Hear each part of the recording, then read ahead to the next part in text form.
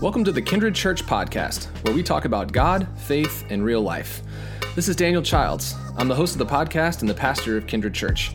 To learn more about how to connect with our community, check out our website at www.kindrednc.church. You can also follow us on Instagram, Facebook, and YouTube. We're glad you've tuned in for today's episode. Now, let's talk about God.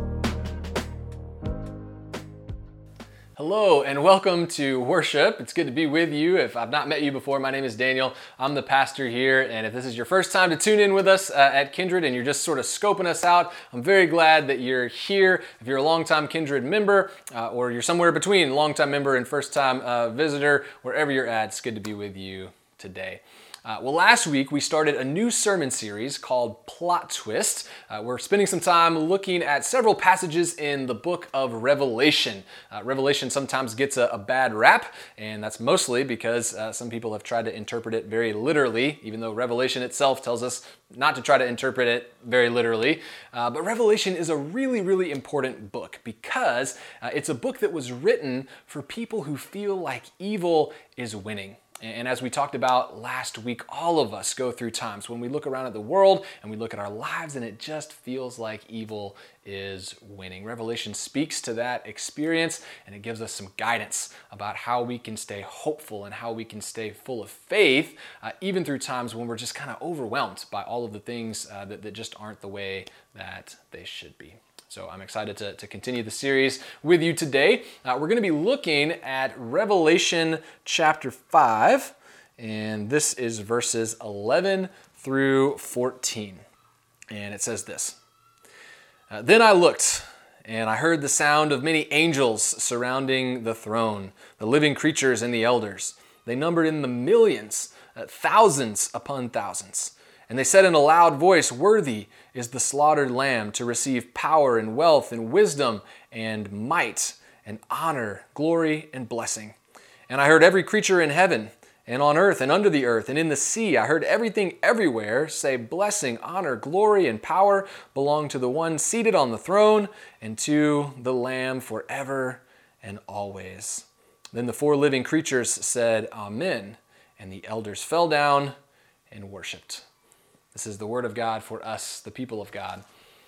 Thanks be to God. Well, here's a question for you to think about as we start off here. When you encounter evil, whether it's some evil that you witness in the world, whether it's some evil that is affecting you in your own life, when you encounter evil, what tends to be your primary response? The reason I ask that question is I want us to think today about something that I think is often missing as we respond to evil. It seems to me that most of us respond to evil in one of two ways. Some of us are what I would call determination people, and others of us are what I would call distraction people. So let me tell you what I mean by that, and you can try to figure out if you are more of a determination person or more of a distraction person, or maybe you're somebody who kind of flip-flops back and forth between the two. So determination people, there are some of us who, when we encounter some kind of evil, our primary response is to say, "Oh, heck no," and to roll up our sleeves and get ready to work because we get determined to defeat that evil, right?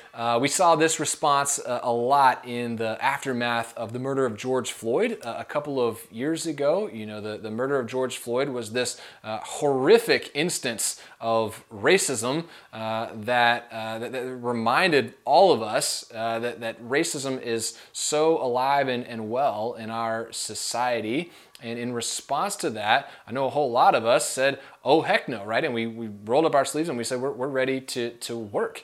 And I know many of us participated in marches and protests. I know a lot of white folks like myself, we tried to educate ourselves on systemic racism, and we tried to identify some of our own blind spots and to try to be honest with ourselves about some of the ways that we were perpetuating racism in our society. We encountered this evil, and our response was to get determined to defeat that evil.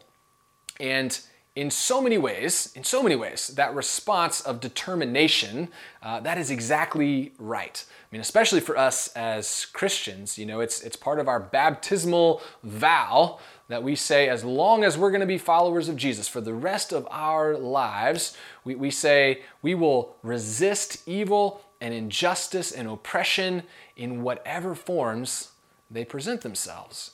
And part of the reason we make that vow is because that's something that we see Jesus doing. I mean, throughout his ministry, Jesus resisted evil. He showed a lot of determination in the face of evil. He showed us that God's not okay with evil, and we shouldn't be either. So determination can be a very good response. However, if determination is our only response in the face of evil, then something is missing.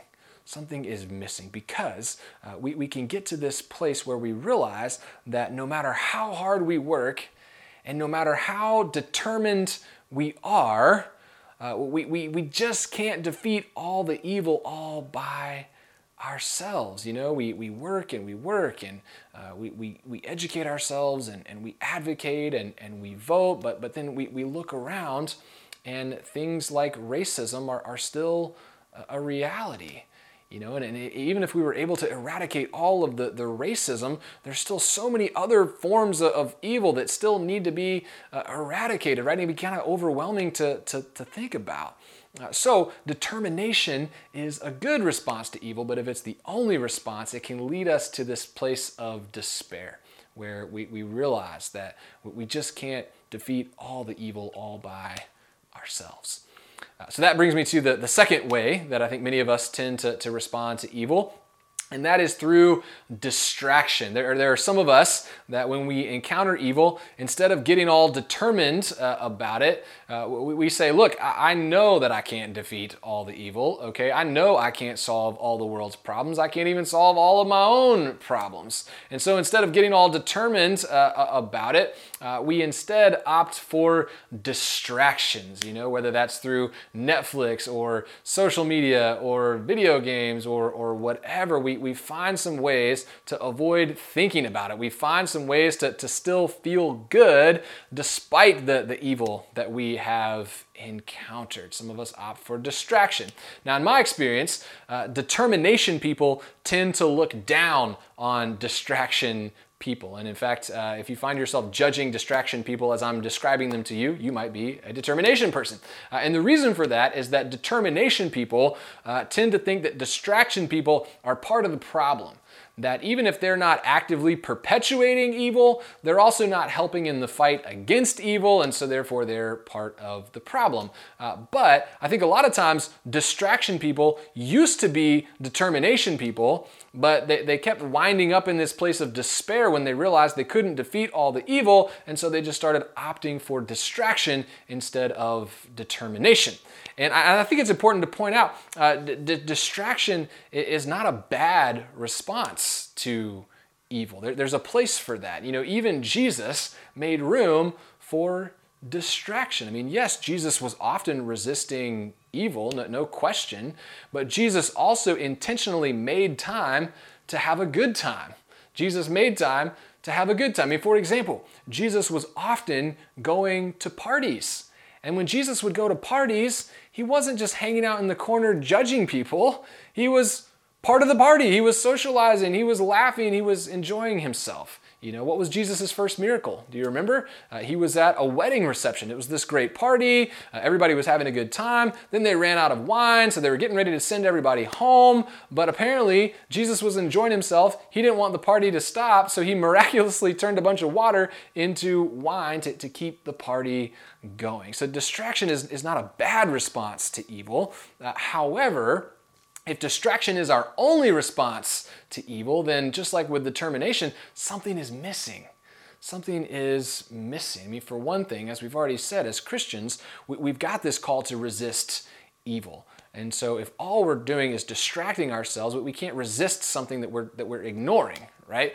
And for another thing, it's actually impossible to stay distracted all the time. If we try to stay distracted from evil, then we can take things like Netflix and social media and video games and all of that, and instead of just doing those things in healthy ways, we can start binging those things in unhealthy ways to try to stay distracted. Or we can turn to even more powerful things, things like sex, things like alcohol, things that are not harmful in themselves, but they can quickly become harmful if we're abusing them in an attempt to stay distracted. So distraction is a good response to evil. There's a place for that, but if it's our only response to evil, then something is missing. Something is missing. So what is missing? What is missing? If determination people shouldn't expect to overcome all the evil all by themselves, if distraction people shouldn't try to numb out and stay distracted all of the time, then what should we do? What should we do when we encounter some kind of evil in our life or in our world? Well, we are actually not the first generation of Christians to wrestle with this. We talked about a group of Christians last week from the first century, and they actually wrestled with this exact same question. Last week we said that there was this group of Christians in what is today Turkey, back in the first century. They were facing some extreme persecution, financial persecution, social persecution, sometimes violent persecution. Everywhere they looked, it felt like evil was winning. And in the midst of that, it was really taking a toll on their faith. And just like us, some of those folks were determination people, and they were determined to overcome the evil, but in their situation, the evil was just more powerful than they were. And so those people very quickly fell into despair, which was not good. Other people, just like some of us, opted for distraction, and they were numbing out in ways that had become unhealthy. And so they had this same question that we have of what's missing in our response to the evil that is around us. Well, as they're wrestling with all of this, we said last week there was this early church leader named John, and John heard about their struggle, and John wrote them this letter to encourage them and to guide them as they were going through all of this. And the letter that John wrote, we now call the book of Revelation. Well, here in chapter 5, John is reminding those Christians, and John is reminding us of what's missing from our response to evil. And to make this point, John tells us about this vision that he had. And so much of the book of Revelation is John sharing these different visions with us. But in this vision, John says, I was praying one day, and suddenly I got this vision of heaven. And John says, I'm looking around heaven. And what do I see? I see all of these different kinds of creatures. There's like heavenly creatures that I had never seen before. There were some earthly creatures that I did recognize. Just all of these creatures. And John said, I looked closer to see what they were doing, and it turns out all of these creatures were surrounding the throne. They were gathered all around the throne of God. And John says, I listened and I could hear them singing. And here's the song that they were singing. This is Revelation 5, verse 13. They were singing, blessing and honor and glory and power belong to the one seated on the throne, that is God, and to the Lamb, that's Jesus, forever and always. Forever and always. Now, this is a pretty strange vision. A lot of John's visions that he tells us about in Revelation are quite strange. There's a lot that we could unpack here. But the bottom line is that this vision is all about worship. As John is helping us to think about how we should respond to evil, for some reason, John calls our attention to worship. He reminds us that worship is going on all the time in heaven, and that here on earth, it's important that when we face evil, we should join in with that heavenly worship. Now, to me, initially, that seems like kind of an odd thing for John to say. I mean, of all of the things that John could emphasize about how we should respond to evil as Christians, it's kind of odd that he would emphasize worship. Why is that? Well, apparently, to these first century Christians that he was originally writing to, as they were going through such a hard time and facing all this persecution and hardship, they were overwhelmed by it, they were discouraged by it, and as a result, many of them had started to kind of drift away from the practice of coming together for worship. There were some of these folks who had just abandoned worship entirely. Others of these folks had been regular worshipers, but then they stopped. They kind of started going more sporadically. And I think if we're honest, many of us would say, hey, we get it, right? I mean, how many of us, if we're honest, we've woken up on a Sunday morning before and we're tired and we're worn out. It's been a long week. We got problems. We got a to-do list that is a mile long, and we can kind of find ourselves thinking, I could make time for worship, but is that really going to help? Is that really going to make things any better? For determination people, we might find ourselves asking, is worship really going to change anything? If we're distraction people, we might find ourselves thinking, I think I'd rather just spend some time doing something more fun, something more relaxing than going to worship. It's understandable. And those first century Christians, they were thinking some of the exact same things. So they had begun to drift away from worship. But what John is telling us here in Revelation 5 is he's saying, hey, I know this is countercultural. And I know that in so many ways this is counterintuitive. But when you are encountering some kind of evil, don't drift away from worship, but do the opposite. Instead, prioritize worship, because worship, John says, is going to give you something that you desperately need. Whether you're a determination person or a distraction person, or you kind of bounce back and forth between the two, worship is going to give you something that you simply can't get anywhere else. When we worship, we remember and we acknowledge who God is and what God has done and what God will do for us in the future. That's what worship is all about, celebrating who God is, what God has done, and what God will do for us. And as we do all of that, worship reminds us of the story that we're a part of. This is what we talked about last week. Worship reminds us specifically of how our story ends, that in those times when it feels like evil is winning, we know as Christians that there is a plot twist coming, and we know that because we already know how the story ends. We know that no matter what, in the end, evil doesn't win, but love wins. Love wins. And so when we come to worship, we're reminded of that important truth. And that gives us a perspective that makes all the difference for us. It gives us a perspective that we so often miss in the rest of our lives. It gives us a perspective that we need, and it makes such a huge difference. If we're determination people, then we remember in worship that we don't have to defeat all the evil all by ourselves. That burden gets removed from us, so that we can keep resisting evil, not out of a sense of desperation, not as if it's all up to us, but with a sense of confidence, right? That we can keep resisting evil, and even when progress is slow or non-existent, we don't have to despair. We certainly don't have to give up, because we know that whether we're winning or not in any given moment, if we're resisting evil, we're on the winning side always. And if we're distraction people, worship reminds us that we don't need to stay distracted all the time, that we can enjoy some distractions in healthy ways and avoid unhealthy ways, and we can celebrate the fact that one day we won't need any distractions, but because one day there's not going to be any more evil to be distracted from. Worship helps us to remember all of these things, and that's why John tells us, keep resisting evil. Keep taking breaks, take your mind off of it sometimes in healthy ways. That's good too. But as you do that, John is telling us, don't forget to keep on worshiping. Keep on worshiping. As I was working on this sermon this week, my mind just kept going back to Martin Luther King. Martin Luther King. He's such a good example of this. I mean, here's a guy who was absolutely determined to resist evil.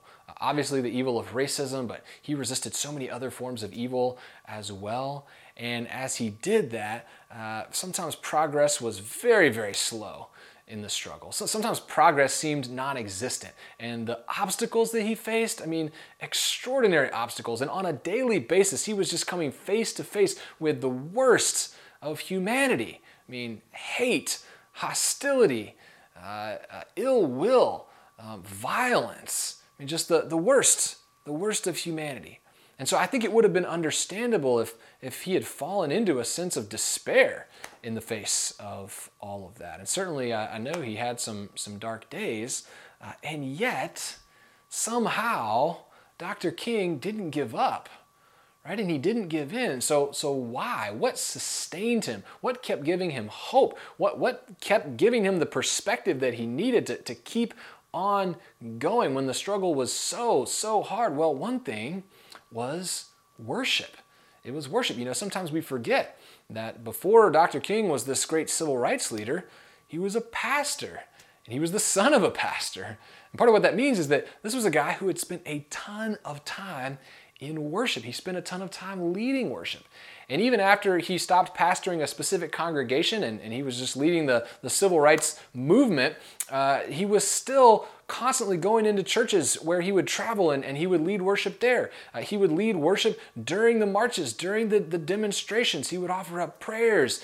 He would lead worship songs. I mean, worship just like permeated his life. And the reason that he kept coming back to worship, the reason he made worship a priority in his own life and in the movement as well, is because Dr. King knew what John is trying to tell us in this passage, that worship just gives us something we can't get anywhere else. Worship reminds us of how the story ends. It reminds us of this great plot twist that is coming, and that perspective, it frees us to resist evil faithfully. It frees us to not despair. It frees us to have the hope that whatever evil we might be facing, no matter what, in the words of that great civil rights anthem, we shall overcome. Right? It's not we might overcome. It's not we could possibly overcome.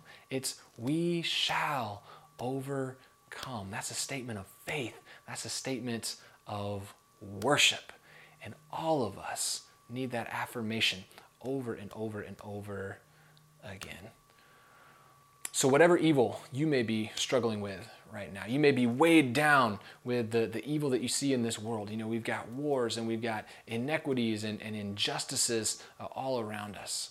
Maybe you're struggling with some evil that's more personal, more close to home. It could be a health crisis or financial troubles or something related to your career or to your family. Whatever evil you're facing right now, John's message to us is, hey, keep resisting that. That's important. Keep resisting, and also take some breaks to take your mind off of it in healthy ways. That's good too. But as you're doing all of that, John tells us, don't forget to keep on worshiping.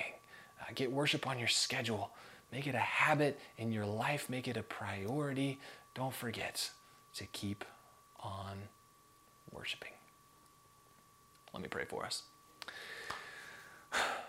Oh, gracious God, loving God, we are so grateful that you love us, that you're committed to us, that you're present with us.